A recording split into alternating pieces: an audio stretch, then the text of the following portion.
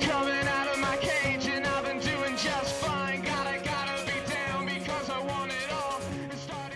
Hello and welcome along to G'day GA, brought to you in association with O'Neill's International Sportswear, the choice of champions. Please visit at O'Neill Sportswear AU on Instagram and on Facebook. Delighted to be joined with me here this evening with Seanie O'Leary and John Heenan. Seanie was making faces at me as I was doing the intro, so Seanie, I'll throw it to you straight away. What's wrong? The audio isn't 100% Liam, but that's fine. That's okay. We have to roll with the punches. It's great to be here, Liam. We've gotten our extension of our boundaries from 5k to 25k's. Had a lovely cycle this morning. Looking forward to the big guest in today's podcast. And very surprised that you've broken the rules of our great governor of this state. Okay, I don't know what rules I broke, but we'll get back to you in a second. Great to have you, Seanie. Giggles, welcome along this evening. Thanks, Liam. I think the rule he's on about is Mardy Alec is actually 30 kilometres away from Kew as the map flies. So albeit you started the journey, which is only 22 k's from my house, yeah, you're technically in breach. So if the listeners hear someone breaking in the door and bringing Liam away in chains, it's because he's broken the rules today. It's all good though, Liam. I'll have to verify that as the crow flies. I don't know if you know exactly what my address is. It's as the crow flies. I looked it up. I thought I was safe, but if I've gone a couple of k's over, you're all right, Liam. I'm happy to put my hands up. Liam, you're okay. You're with friends here. You're fine. I did wear my mask though when I got off the bike today for a break. Seanie and Giggles didn't, but I wore my mask before I had my coffee, so I didn't break that rule. But yeah, look, delighted to be on here with you this evening. We're on the cusp of hurling kicking off tomorrow, Saturday with Dublin and Laois, and then obviously Sunday we've got Limerick and Clare. But we've got a very special guest, Giggles. Who have we got coming on the podcast with us in a couple of minutes? We've got one of the greats of the GA, Dan Shanahan, coming on, and we've arranged it, former clubmate and teammate of my own, and he's going to give his insight into, I guess, what's happening back in Ireland with the championship, with COVID in general, and then also a look into who he thinks is going to triumph in Munster, who he thinks is going to triumph in Leinster, and who will win the All-Ireland, and how things will go from there. So, yeah, delighted to get Dan on board. Yeah, very excited. Well done, Giggles. It's been huge. It's huge, yeah. It's been three and a half years in the making, so he's finally come good on this one. So fair play to you, Giggles. But yeah, very excited to get Dan on. And look, we're on the cusp of this weekend, kicking off. We'll talk to Dan about it now when he comes on in a second, but it's been a fairly crazy week in Ireland, back to level 5, and we've seen like a number of games already called and forfeited because of COVID. So let's see if we can get out of the blocks tomorrow with the Liam McCarthy All-Ireland series up and running. But let's just get Dan on the line now. We're very excited. G'day GA exclusive, Dan Shanahan's Munster, Leinster and All-Ireland preview. In one single moment your whole life can turn round. I stand there for a minute staring straight into the ground. Things were just going through my head, and because I don't want to leave the people of Waterford down, because they're my life, people of Waterford are my life, and I love me county, We love John Malone! Dry your eyes, mate. I know it's hard to take, but her mind has been made up. There's plenty more fish in the sea. Well, delighted to be joined here by Dan Shanahan on the line, former hurler of the year back in 2007. Dan, played with you for a good couple of years. Thanks for coming on the show, Dan. No problem, John. Pleasure, bye. Dan, just we might touch on the Lismore Hurling Championship first before we jump into the inter-county scene. You had a strong year and a really strong performance in all your games, and probably let yourselves down in the final game against Ballygunner. Give us a bit of insight as to what happened through the year, I suppose, with yourselves, and maybe then the last game against Ballygunner. Yeah, John, it's been a strange championship, I suppose, with the COVID. I think it was a great success the way it was played this year, having all the games together with lads around, obviously not touring America or going playing games other places, but again, it was a fantastic way to run the championship. You knew your dates. You could treat your training sessions in Tuesdays, Fridays, match the weekends, which was fantastic, and we had a good year, John, to be honest. We got a step closer than last year. We got the quarterfinal last year, we got the semi-final this year, and please God, next year we push on to get to the final, but we had a couple of tough games in the opening rounds against Four Mile Water and Dungarvan, but again, I suppose to win them games was very important, to get there. You can't beat winning, John, you know what I'm saying to you, and So it's easy to go training when the lads are winning after winning your opening game, which was Formal Water. Like, they'd beaten Dungarvan previous week to that, so they had a game under their belt. But again, we had a good run into the game, 1 or 2 challenge games which went well for us, and look, we built on that, so it was a good all year for Lismore. Obviously, when you're beaten by the county champions, Ballygunner, I think they really, really targeted Lismore, because Lismore were scoring for fun in the championship up to that, but with the Ballygunner defence marshaled by Barry Cockney and Philip Manley, it was hard for us to get scores, and it's for Lismore to beat Ballygunner, you want 18 to 20 players winning. We're winning and playing well, and we didn't do that, really, John. Yeah, no, I look, we were watching all the games over here. It was actually amazing to have the streaming. As a club player before, I know the frustrations of the club player around waiting for the intercounty scene. So it seemed to be just a great time for the club and the club player across the whole country in general. But I guess at the moment now, there's like us looking on here from Australia, looking on at the media, there seems to be a bit of a 50-50 split in terms of, do people want the GA to go ahead, the intercounty GA, I mean, at the moment, and people who don't want to go?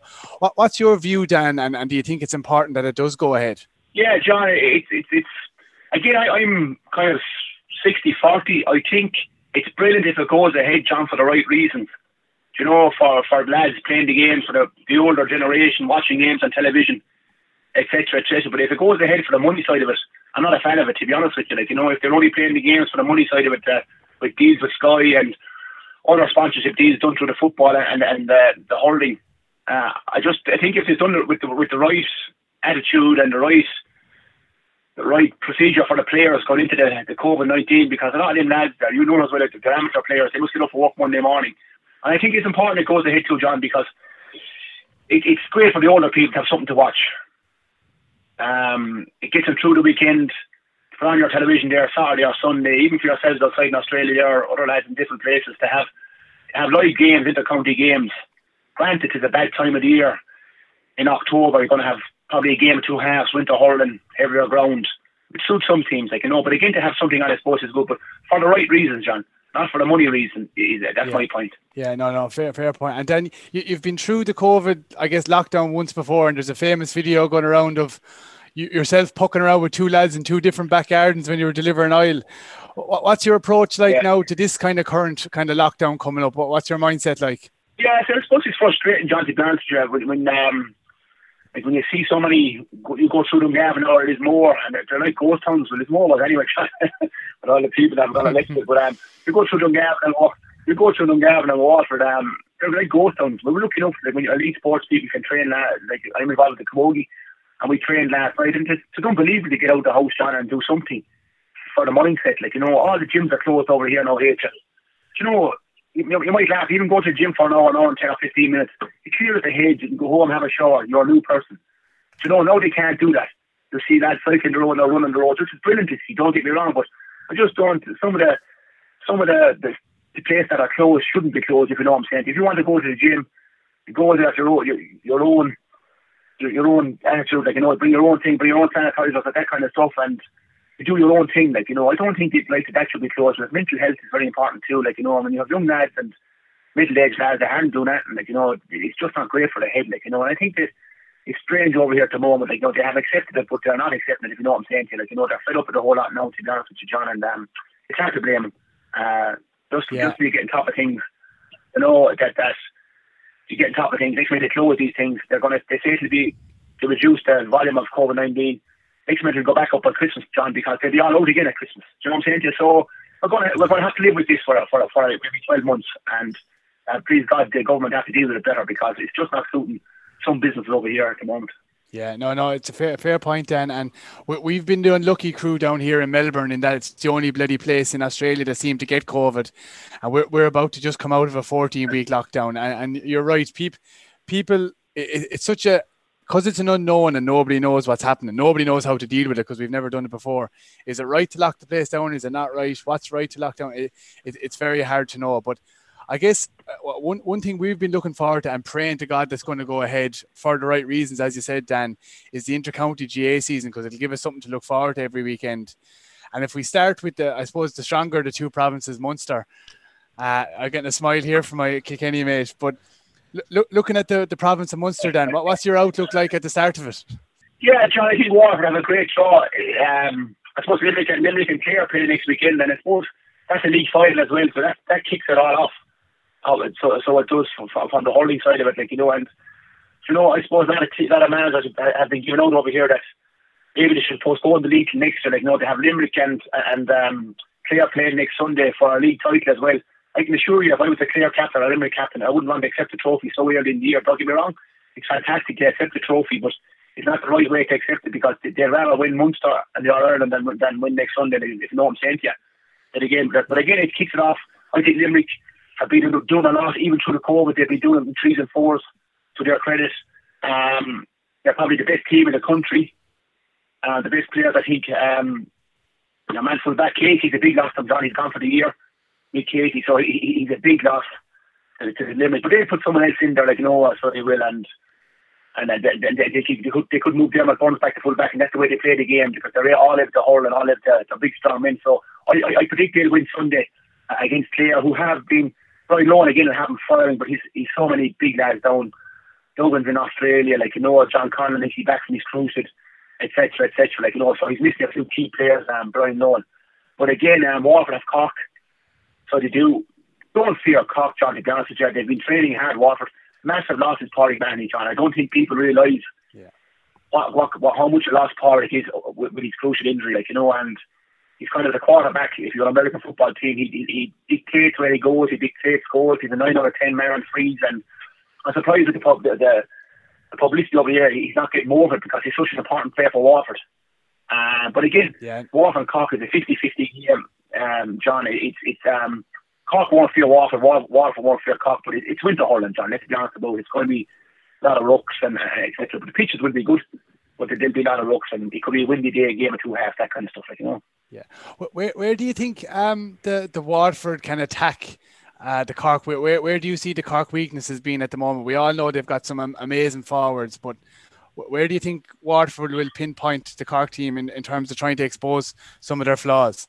Yeah, John, you said it there. You know what yourself, Johnny, a lot of Cork lads out there. If you watch a Cork game, the Cork County final game this year, next time, 420-something to 420-something. So I think Waterford will attack the backs, to be brutally honest with you. I think they'll go at them. I think Waterford backs are strong enough. They get the man marking jobs right. Obviously, Pat Horgan is a serious sort of Seamus Hammerly, but I think they have lads maybe at that time do their best to curtail the Darrell Foyles, the Shane Foyles, the Kevin Moorns. So I think they'll knock the forwards in man for man. But it's up front where Waterford have to attack Cork, John, to beat them. So they have, because you watch club hurling in Cork, it's very open. It's an open game. It's high scoring games. There's very little defending, and I think Waterford will definitely try and attack the Cork full back line and to get a few goals, because this time of the year, if we can get a few goals on the board, it can make it easier. To be honest with you, goals win matches. That's the old saying. But I just think Waterford attack Cork, Cork full back line and half back, and to run at him, because the trainers that Waterford doing, I've been watching them blow, John, and it's all running with the ball, taking the hits, running with the ball, in off the ball. So I think they're well prepared for that against Cork next Friday week. Then Sean O'Leary here, just going from a Cork point of view. I think you're dead right in the things at the backs. I think we've spoken about in the show here as well about the full back, and the centre back has been a real problem for Cork for the last, I'd say, at least 4 or 5 years now at this stage. But it just, in terms of, you're talking about Pádraig O'Mahony there, and I just you kind of hit it well there, explaining what he means to Waterford team and their loss. But do you think this is an opportunity now to settle down Austin Gleeson back in the number 6 position, or where do you think he's going to be lining out? Yeah, it seems to be a big question, Sean, in Waterford, where he's lining out at the moment. If I'm being honest, if I was involved, I definitely have him 10 or 11. I think he's aerial threat, he's scoring threat. I think in 2 or 3 years' time, he'll be the ideal centre back. But we have a fantastic centre back in Ty Buck. So we have, and I just think Waterford need to push Austin up into the forwards, midfield, half forward line, where his threat is. He's a big man. He hasn't really discovered the form maybe a couple of years ago, but it's not from lack of trying. He's been injured, one bad injuries when he was coming good. He had a fantastic club year this year with Mount Sion, and he's in fantastic shape. So he is. He's a great lad to work with.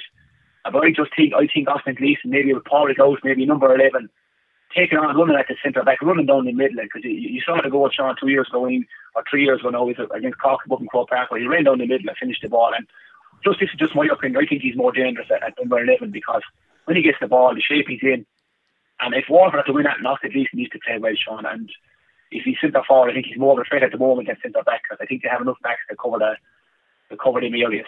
Yeah, that's a fair point, I guess. Yeah, and like Austin Gleeson is kind of a guy, and we've all seen him, how good he is. Like, it's just nutting down a position where he can settle down and be that real threat. And I think centre forward, I definitely wouldn't like to be marking him if I was centre back and marking him.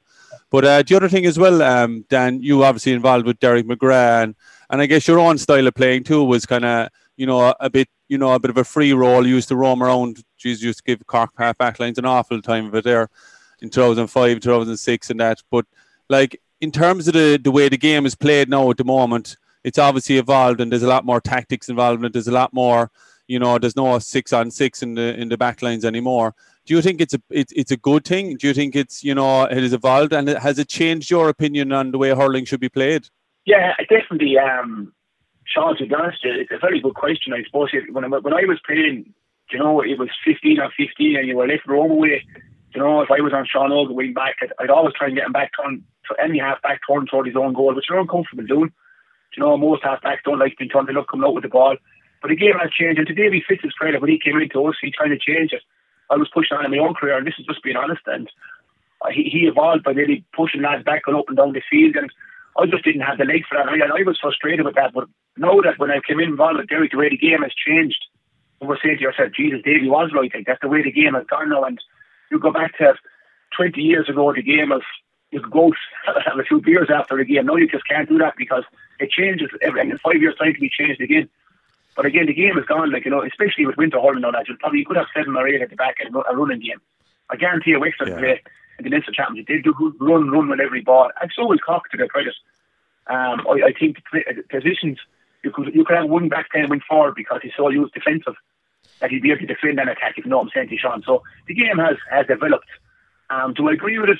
Look, it's a hard one. Like, it's great when a good game of hurling is on and it's good and open, and we all love that. But again, sometimes it's all about winning. And if you win 10-9, you play 8 at the back, so be it. Take the criticism, but you're still winning the game, if you know what I'm saying to you. But the game has changed, and even at club level now, the way Ballygunner play, they have such an understanding. It's unbelievable. Club teams now are like inter-county teams, to be honest with you, Sean. They have a tactic. They don't come with something.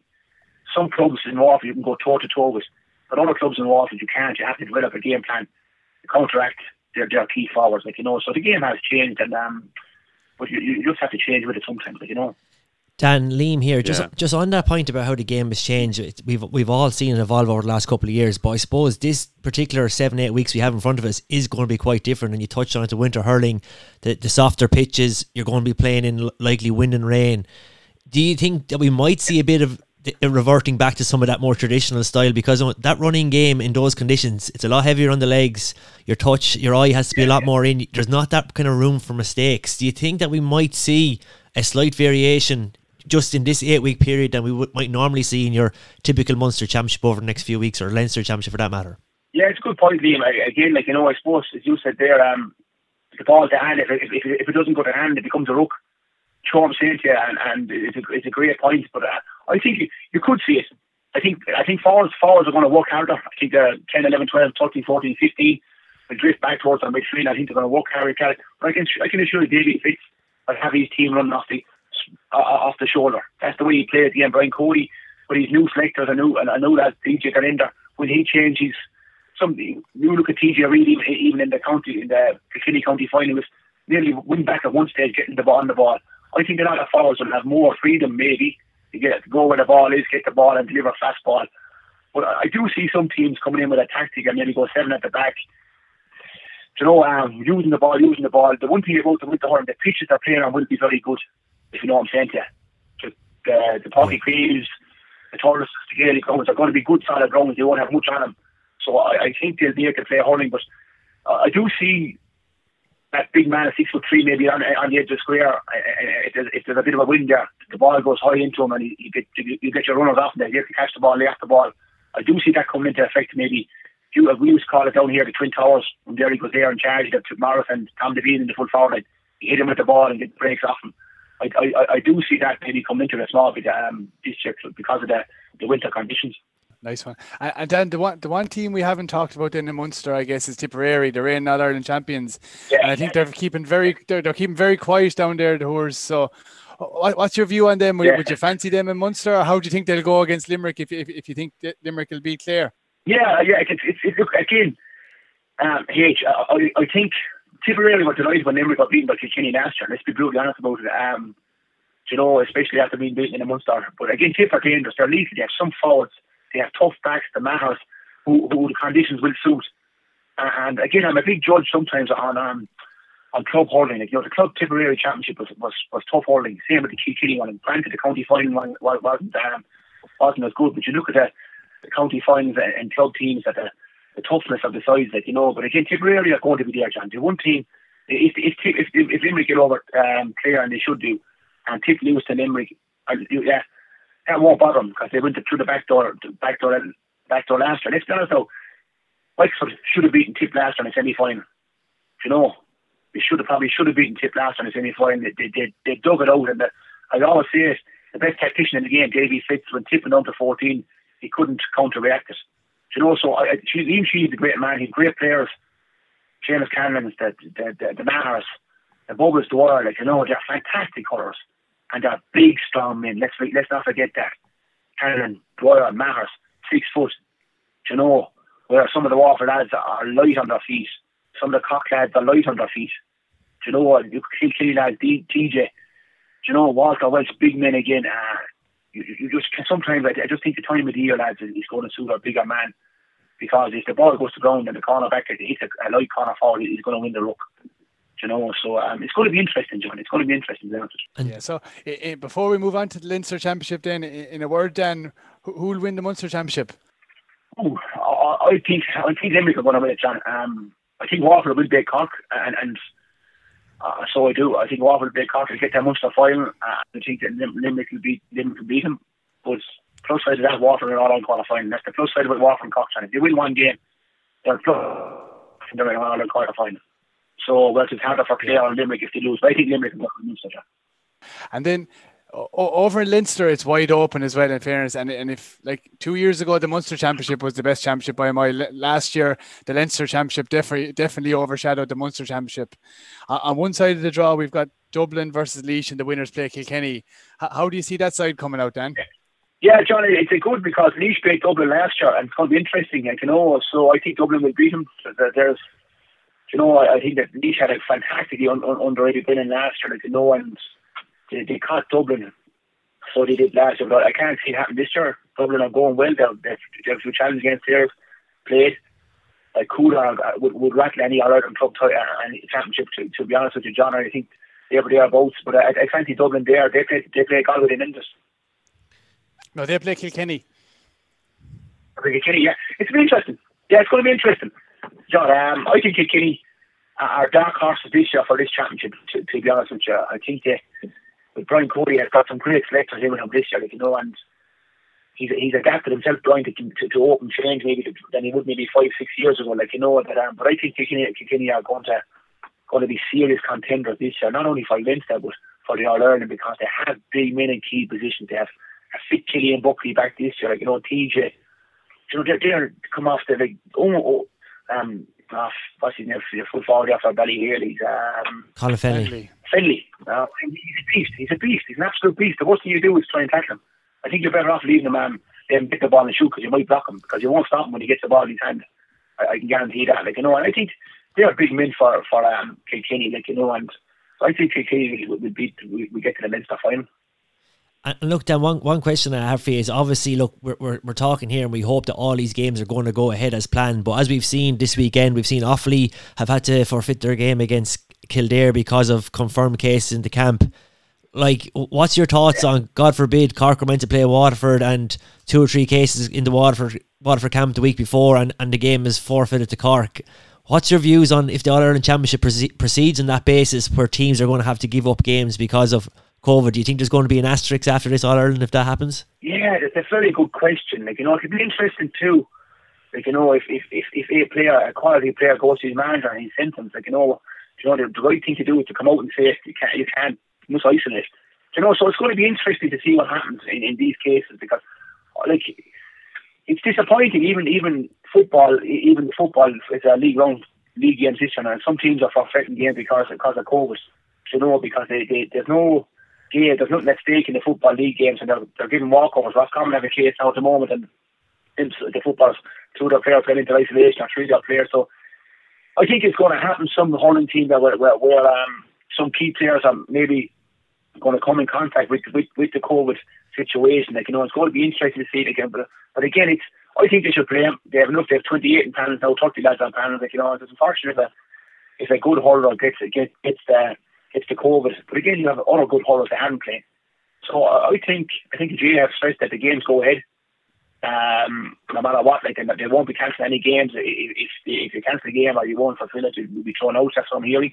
So I think it's important that the panel comes into the key here. Like, I'm saying, they still have 30 players on the panel. If someone is sick, he can't play. Someone else comes in and fills the booth. Yeah, I'm going to go off topic here now, Dan, and I'm going to ask you a question about 2019 last year. Just wondering, when we were going into the World Games there for Australasia, Giggles was telling us, or H as you call him, was telling us that you got him into shape before the World Games. I just want to know, Dan, what kind of shape did he come back from Australia? Was he? Did you have to do a lot of work with him, or what way was he? I tell you what it is, Sean, about 5 years ago he came back in bad shape, but he came back in really good shape actually this year, Brian. I saw him above the field that time he was going back there a little more, but we could do with a good sharp corner forward. Like, he was looking fit, but no, he came back fairly good. So, but he was panting after 1 or 2 drills. That's the only thing about it over the field. He was kind of on his knees when the contact came into it a bit. Like, John never liked contact, so he just loved that ball. He stay around Dan catching passes to H, he's finishing. I do all the donkey work and he'll take on kind of, but no. And was he very vocal, Dan? Like, he loves to hear his own voice out in the training field here when we're playing with Gary On and the Gaelic pitches here in Australia. I know he was very quiet with us now, to his credit. He got a lot of stick off us, but he was trying things he shouldn't be trying, if you know what I'm saying to you. That's some stuff that TJ wouldn't try. He to be trying there, like, he wouldn't come off it. And he'd be all saying, for F's sake, just take the ball and lay it off or do something, you know what I mean?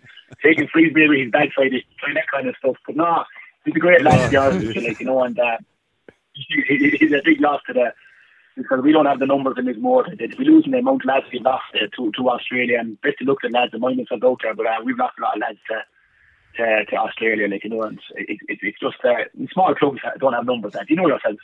You miss everyone, but he was good. Yeah, I can definitely agree with you there, Dan. He definitely doesn't like any hardship anyway. Any kind of tackling drill or anything like that, he's always blowing very hard after around 10 seconds. But even when he's on to go to the bar, he'd always go missing there, so he would, he never around there. Back in the minute, so there's to be at the point around, he pop up, he comes from great stock. But Dan, quickly, Dan, just before you go, you touched on obviously, Lismore and smaller parts of Ireland struggling for players. But this year, was it a lot better because you said everyone was around in Ireland this summer? No one was gone on holidays. No one was gone to America. No one had left. Did you have strong numbers this year compared to what you'd normally have around Lismore for the summer? Definitely, lads. I won't tell a lie. I suppose last year we had lads going off to America. America's the key place, guys. So if you're a student and you can't blame and you go and they put you up for 2 or 3 months to play games and you get a few pounds expenses for doing it, it's hard to refuse it because you've no work here during the summer. But because of this year, lads, it's been, we're a small club and we had 24 made lads training, which is fantastic. You can do a certain amount of drills, game plans and stuff with 24 lads there. And they're going to might have 34, if you know what I'm saying to you, or Delatal might have the numbers, but Lismore wouldn't have the numbers. And it's credit, we come, and as John, we have Capper, Quinn, Shamrocks, Tallow, Bayduff, within a 5 mile radius, and they're all adult teams, intermediate, senior. And to be competing with so close to each other, throw in another club there, to be competing there against each other at that level with the numbers so small, it's a credit to every rural club. No matter if we're from Waterford or Wicklow or Cork or Kilkenny, lads. It's a credit to have them. It's been fantastic to have lads around that. They couldn't go to America. The club hurling all over the country has improved. Even watching club games, lads, club championship at RT or you've live streaming now, like lads, Rua TV here does it here in Waterford. They live stream the games and people can watch them. It's fantastic. I think the club scene this year has been brilliant because you could watch the Cork Championship, the Clare Championship at home, etc., etc. Like, you know, I think it's great for the people that you see an insight to the club team, because the club player, at the end of the day, lads, it's where you start your career, it's where you finish your career. And to be playing a game in April for two weeks, and you know, if a county team got a league final, you have 1 week with your club, play 2 games, you go back to your county. Them days are gone for clubs because they're putting so much money into raising funds to keep the club going. You know, I hope I'm getting my point across, because the club we never, is where it starts for the underage. It keeps it going to adult level, whether it's junior, intermediate or senior, hurling or football. It's just so important that the clubs keep going, that the numbers are there. And we lost Dan. Oh my God, we're getting back in the line. That's all right. We'll call him back here. Give us a sec. Hello. Sorry about that, Dan. Yeah. John never put the money in the meter for the rest of the call, so he ran out of credit there. I had to ring you back off my phone. I told you that you get caught. I told you get caught. Told you. Oh God. No, I think Dan, you were making your point very well there about the club, though. But to be fair, before we got cut off, we were very jealous, to put it to you this way, looking on to see all the club action going on at home, and you could see even in matches that there was a buzz around, and you could hear it then when you're ringing home and chatting to the old lad and the mother around. Yeah. Geez, there's loads of lads up in the field and there's a good buzz and all that kind of stuff. Yeah, it's unreal, John, to have lads in the field. If you play junior B, and so be it. Like we're lucky we could field 2 teams this year, John, in this border. And some of the lads don't want to train with the team, and that's fair enough. And they go away and play the junior game, and they enjoy it. And that's what it's about, lads. You know, go out and enjoy it and taking the. But it's lovely to see that the club games going ahead, lads, at certain times. There's summer time when you can play good, hard, fast ground hurling, whatever hurling you want to play.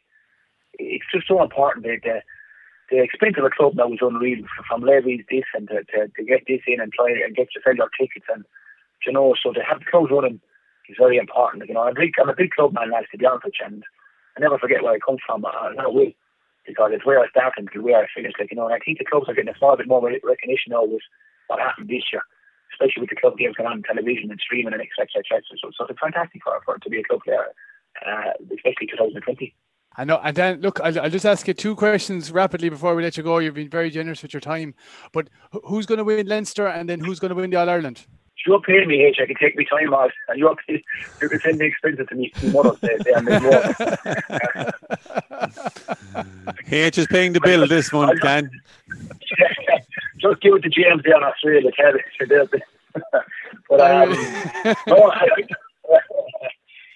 No, I think it's going to be interesting. I think whoever beat Limerick will win the All-Ireland. They were unlucky last year. Kilkenny absolutely trounced them last year, and they're the one team that can go toe-to-toe with Limerick after Kilkenny. You know, you could say Wexford, who beat them in the Leinster final. I think the weather was good. They really tactics perfectly right in the Leinster final. But I just think Limerick. I think Mike Casey is going to be a big loss at full back, but I think they're able to cope without him, if you know what I'm saying to you. Again, just hard to read. You know, that Limerick are so good. They get dark horses here, Kilkenny, Wexford. There's no talk. We haven't mentioned Galway, to be honest with you. We haven't mentioned Galway. You know, so it's going to be interesting. And one thing about Galway, they're a fine, big, strong team. You know, and there's no talk about them. So they'll be there about too. Like, you know, they'll be looking forward to that game against Wexford, I suppose, in the other semi-final in Leinster. So, but whoever, I just personally think Limerick have everything. They have power, they have pace, they can hold, they stick to the game plan no matter how good or bad they're going. And I think whoever beats Limerick will have a great chance to win the All-Ireland. Interesting. Well, Dan, look, I hope you keep safe at home. Hope the family keeps safe. Give my best to everybody in Lismore, and thanks a million for your time, lad. And we'll hopefully see you in 2021 if I can get back there at some stage. Can you go to Linda in Australia, to all the Lismore people, to all the Waterford people, all the Irish people, mind yourself, lads. My pleasure. Thanks very much, lads. Thanks, Dan. Mind yourself. Thanks, Dan. Good man. Thanks so much. Thank you, lads. Legends. Bye. It's always, great to say that you walk the steps of Croke Park and you lifted the McCarthy Cup, but No, we never changed one bit from the day we started, let's say, our first game with Glenmore. Going back to your locals and the people that you're brought up with and you're reared with, and there's nothing like coming back there. Like, it wasn't a fancy open top bus line. I think we had Richard Duggan's lorry and up on the back of the lorry and off down. It's just lovely country and a few bonfires.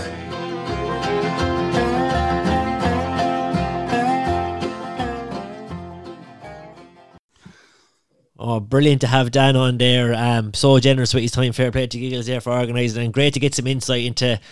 Giggles tells us a lot about how he was in Lismore, how he was actually really the main man ahead of the Shanahans, and how really it was good to hear that he was just a minnow in the corner and he used to do what he's told, which we're kind of used to over here as well. He never listens to anyone else, only himself. But he's just gone for his third bottle of Stone and Wood there to calm himself down, because he was very excited about getting Dan on. He was very nervous now, but he can just relax there now, Giggles. You can enjoy the rest of the show.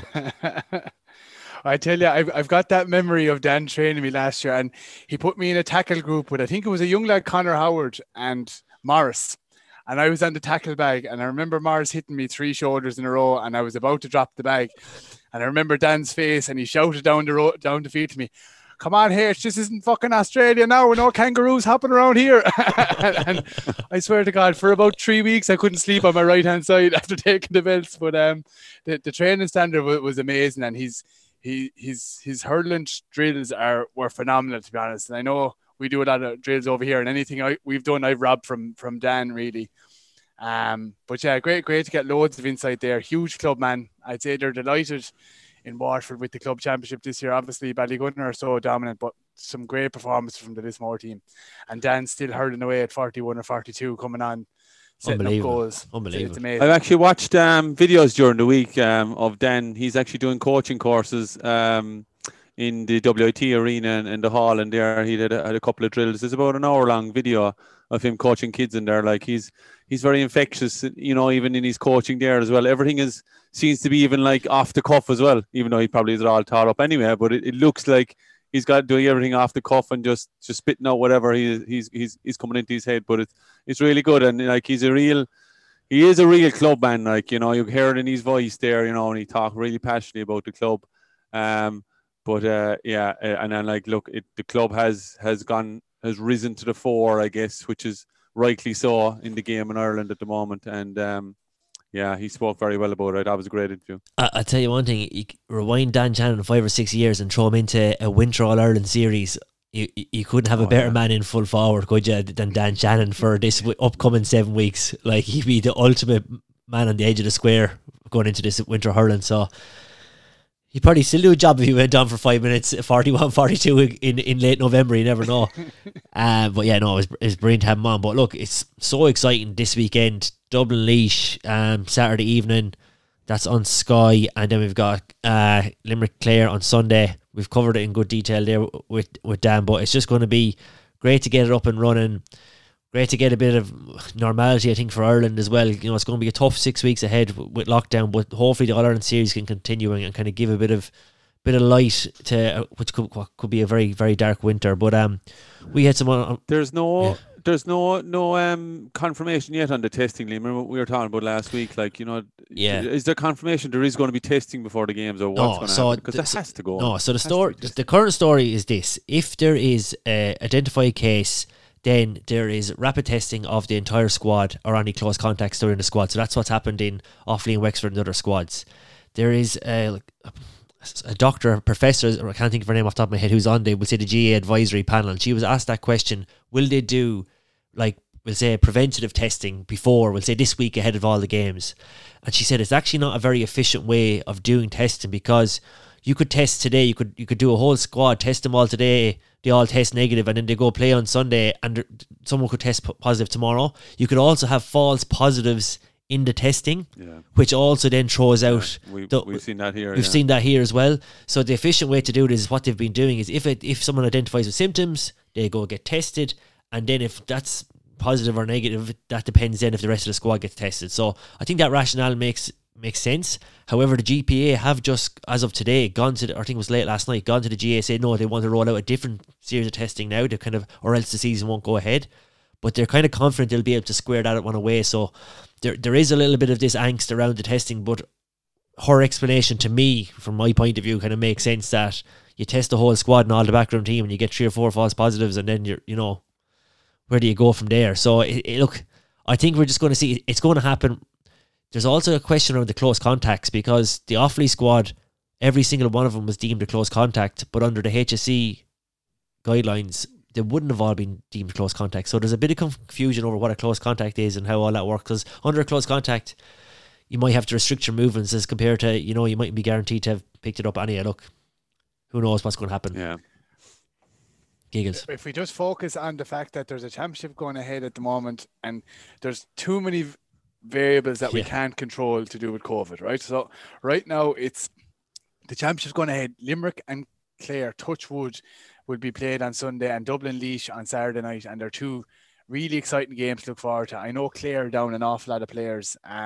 John Conlon, Peter Duggan, Podge Collins, Colm Galvin, Jesus, like they're 4 of the best players in the Clare team. Never mind, just coming on. So Limerick will have to work it out. But I suppose the other thing Limerick are missing as well, they're missing Richie English as well. So that's Mike Casey and Richie English from that really quality full back line. Sean Finn is the other player in there. So I think Dan's right. I don't think Clare will win this, but you never know. It's a local derby. I think we're in for similar to the club championship, where we had game after game after game, and you were so excited. What is it, Liam? 8 weeks or 9 weeks Liam McCarthy's going to be played off in? It's not even. It's going to be 7 weeks, I think, all up, starting this weekend. So to win the All Ireland, for Limerick to win the All Ireland, they'll have to win 5 games in 7 weeks. If just say Clare lose on Sunday, they have to win 6 games in 7 weeks. So that's the ask. So it's a big. I actually think the big thing that'll be, you touched on. We've had that. We're kind of lucky we've had this round robin system the last couple of years, because it kind of prepares teams for the week after week, and we've had it in the club obviously. But 5 or 6 inter-county games week after week in winter is a different ball game. I think you're going to have to see. Dan touched on it there. He was touching on his point around COVID, but it's going to be a 24-man panel that's going to win this All Ireland series, because you're guaranteed injuries, soft tissue injuries, hard ground, guys pulling up sore. Even Jackie Turrell's article there in the Times, and Dan's point, there's going to be a lot more rucks. There's going to be, dead legs, this kind of, lads sore that you mightn't, there's not going to be that kind of fast ball going around. There's more likely you're going to get hit. So I think it's going to be a big panel effort for whoever team comes through, and it's going to be the strongest 24 are going to win. And I think to Dan's point as well, Limerick are probably very well balanced with their panel. It's probably a pretty strong panel, 1 to 24. But yeah, looking at the club championship and the Limerick club championship, you had a much depth of player, of physicality of player as well. And I think he's right. It's still, it's looking at it from afar, you'd pick out Limerick, Galway, Kilkenny. Has been having their championships, having a big pool of physical players, to go through an All Ireland series like that, which is going to be at stage. Like, I know the pitch is going to be good, but at stages it's going to be soft underfoot anyway. Guaranteed soft underfoot. They're not covered stadiums like so. I think Dan Morrissey, is going in full back instead of Mike Casey for the Limerick team. But I think they'll have enough for Clare. Giggles, you want to come in there? Shawnee, your Munster, Leinster and All Ireland winners before the season kicks off? Munster, Limerick, I backed them about 3 months ago, I think, already in the bookies. And I think Leinster, Kilkenny.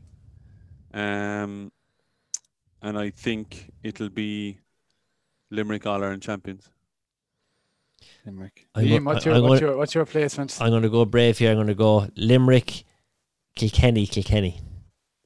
I think, like, thinking you do that. Yeah, nothing has been said much about Kilkenny either, I think, which is fair enough. I think Kilkenny, no matter what, are very sore after that Ireland final last year. They're very sore. They haven't spoken about it since we're into this. A lot of time has passed, but like Richie Hogan's come back for another year to play when otherwise he would have retired last year. I think there's going to be a hunger about Kilkenny this year, and I think will love this winter hurling as well. I think Brian Cody will love these games. They're going to be epic, hard games. So I'm going to go. That's my 3. Giggles, you? I'm going to go with Tip for Munster. I'm going to go with Wexford for Leinster, and I'm going to go with Limerick for the All Ireland. Oh, nice. I think what'll happen is, I think Tip are waiting in the long grass. They're very quiet, and they might catch Limerick, especially missing 2 of their full back line. Limerick will regroup and come through the back door and win it. And I think Davey again has been. I think my worry, Liam, because you know me and you have a bet on, right? I do have this worry in the back of my head, and I do think it's a good chance that Kilkenny will come through and win All Ireland. So that's why I'm not putting them out there. But I would have Kilkenny as the kind of dark horse for the All Ireland, but I'm not picking them. I'm picking Limerick. There you go. Okay. Well, look, we've got a very, very exciting 7 weeks ahead of us. About Wexford, Giggles. That's a very good one. Wexford are probably the best prepared county going into this All Ireland series, I'd say. Oh yeah, sure. Davies had them training since June, so they're absolutely flying it. But they did have that bit of a COVID scare, which might have kind of rocked them a little bit. But it'll be interesting to see how they come through next week. But look, just before we finish up, just to touch on, we had a bit of a tragedy in our club, Garryowen, here in Melbourne last week when we lost one of our club stalwarts, Ted O'Sullivan. Ted, and I'm sure this is many of the clubs all over the world, and especially in Ireland. Ted was one of our elder statesmen in our club, and had essentially been with the club for the last 40 years since he's kind of been in Melbourne.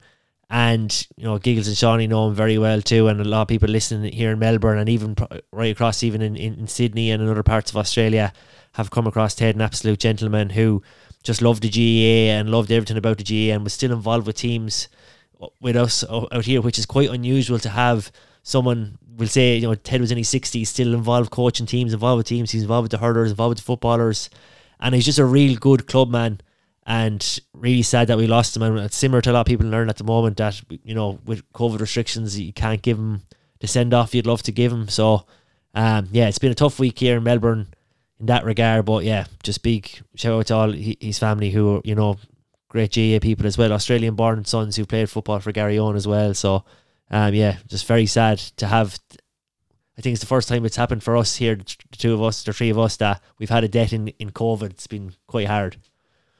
Yeah, and Ted was, as you said there, Liam, like, yeah, we have to pay tribute to Ted. Ted was like, he was a father figure in our club, and like everyone kind of played for Ted, you know, and playing, you know, when you're playing at home, you've got, you know, the older brigade up in the bank, and you know, watching you, and fellas who played for the club before, but we have a very small few of those people, you know, involved in our club, and Ted was a spearhead figure of them, I guess. He used to be down in the grounds as well, cutting the pitches, lining the pitches, things like that.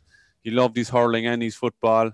You'd sit after you playing a hurling game with Ted and have a chat about the match, and you might watch the footballers play after that as well. But like, he was a kind of a fella, you know, you kind of turned to see, you know, was he happy with, you know, how Garryowen are going, like, because he was kind of, you know, a beacon figure of our club, and it's an absolute shock to us and a tragedy, like, that we've after losing someone, you know, so close to us.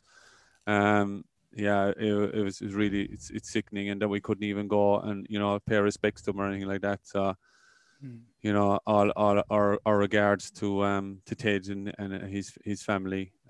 He's a huge loss to us. Yeah, I'd say the only thing I'd say about Ted is that you know, you meet loads of people at GAA games every single time. Some of them you don't want to talk to them. Some of them you like talking to every now and again. But every single time you saw Ted walking towards you, whether it was after training or after a match or at watching another match, you were just really looking forward to the conversation he was going to bring to you. Do you know what I mean? In terms of, he'd have all the knowledge about the play out here. He'd have all the knowledge about what's going on at home. And he was just a giant of a man. He was big in stature, you know, physically, and he'd a heart of gold. And I don't think I've heard one bad word in 5 years since I've been out here said about him from anybody from any club. So whether you're Sinn Féin, whether you're Shamrocks, whether you're Garryowen, whether you're Wolf Tones, Pierces, everyone just seemed to love him. Geelong, St. Kevin's, everyone had fierce time for Ted O'Sullivan. I know he drove the football for Garryowen for years, and there was the teams back in the early 90s were called Ted's Garryowen. You went and played for Ted's Garryowen. Fellas signed up for Ted because he was the first person they met. And to describe the shock when we heard the news, as Liam said there, it was just something that hit you because it didn't happen to us out here before. And it's always very sad in a club when someone dies who's, you know, part and parcel of the club. They've lined the grounds, they've done the pitches, they've done whatever, and it was the same out here for us. And it was a feckin' dagger through the heart. And his wife and his kids left behind, I hope they're keeping okay. And his best friends, like Francie and Stoss is an example, best friends out here for 30 or 40 years or whatever it is, and everyone's shook over it. So look, from everyone at KDGA, whatever that means. But we're really going to miss Ted, especially around Garryowen for the next couple of years, big time. 100%, and hopefully we'll be able to give him a proper send off in a few weeks' time. Hopefully his restrictions ease here in Melbourne. But look, that's it for today's show. We'll be back next week, hopefully after watching some good games of hurling at the weekend. And thanks so much for tuning in at G'dayGA on Instagram and Twitter, G'dayGA@gmail.com, and we'll talk to you all next week. Thanks Shawnee, thanks Giggles, and thanks Dan. Cheers Liam and H.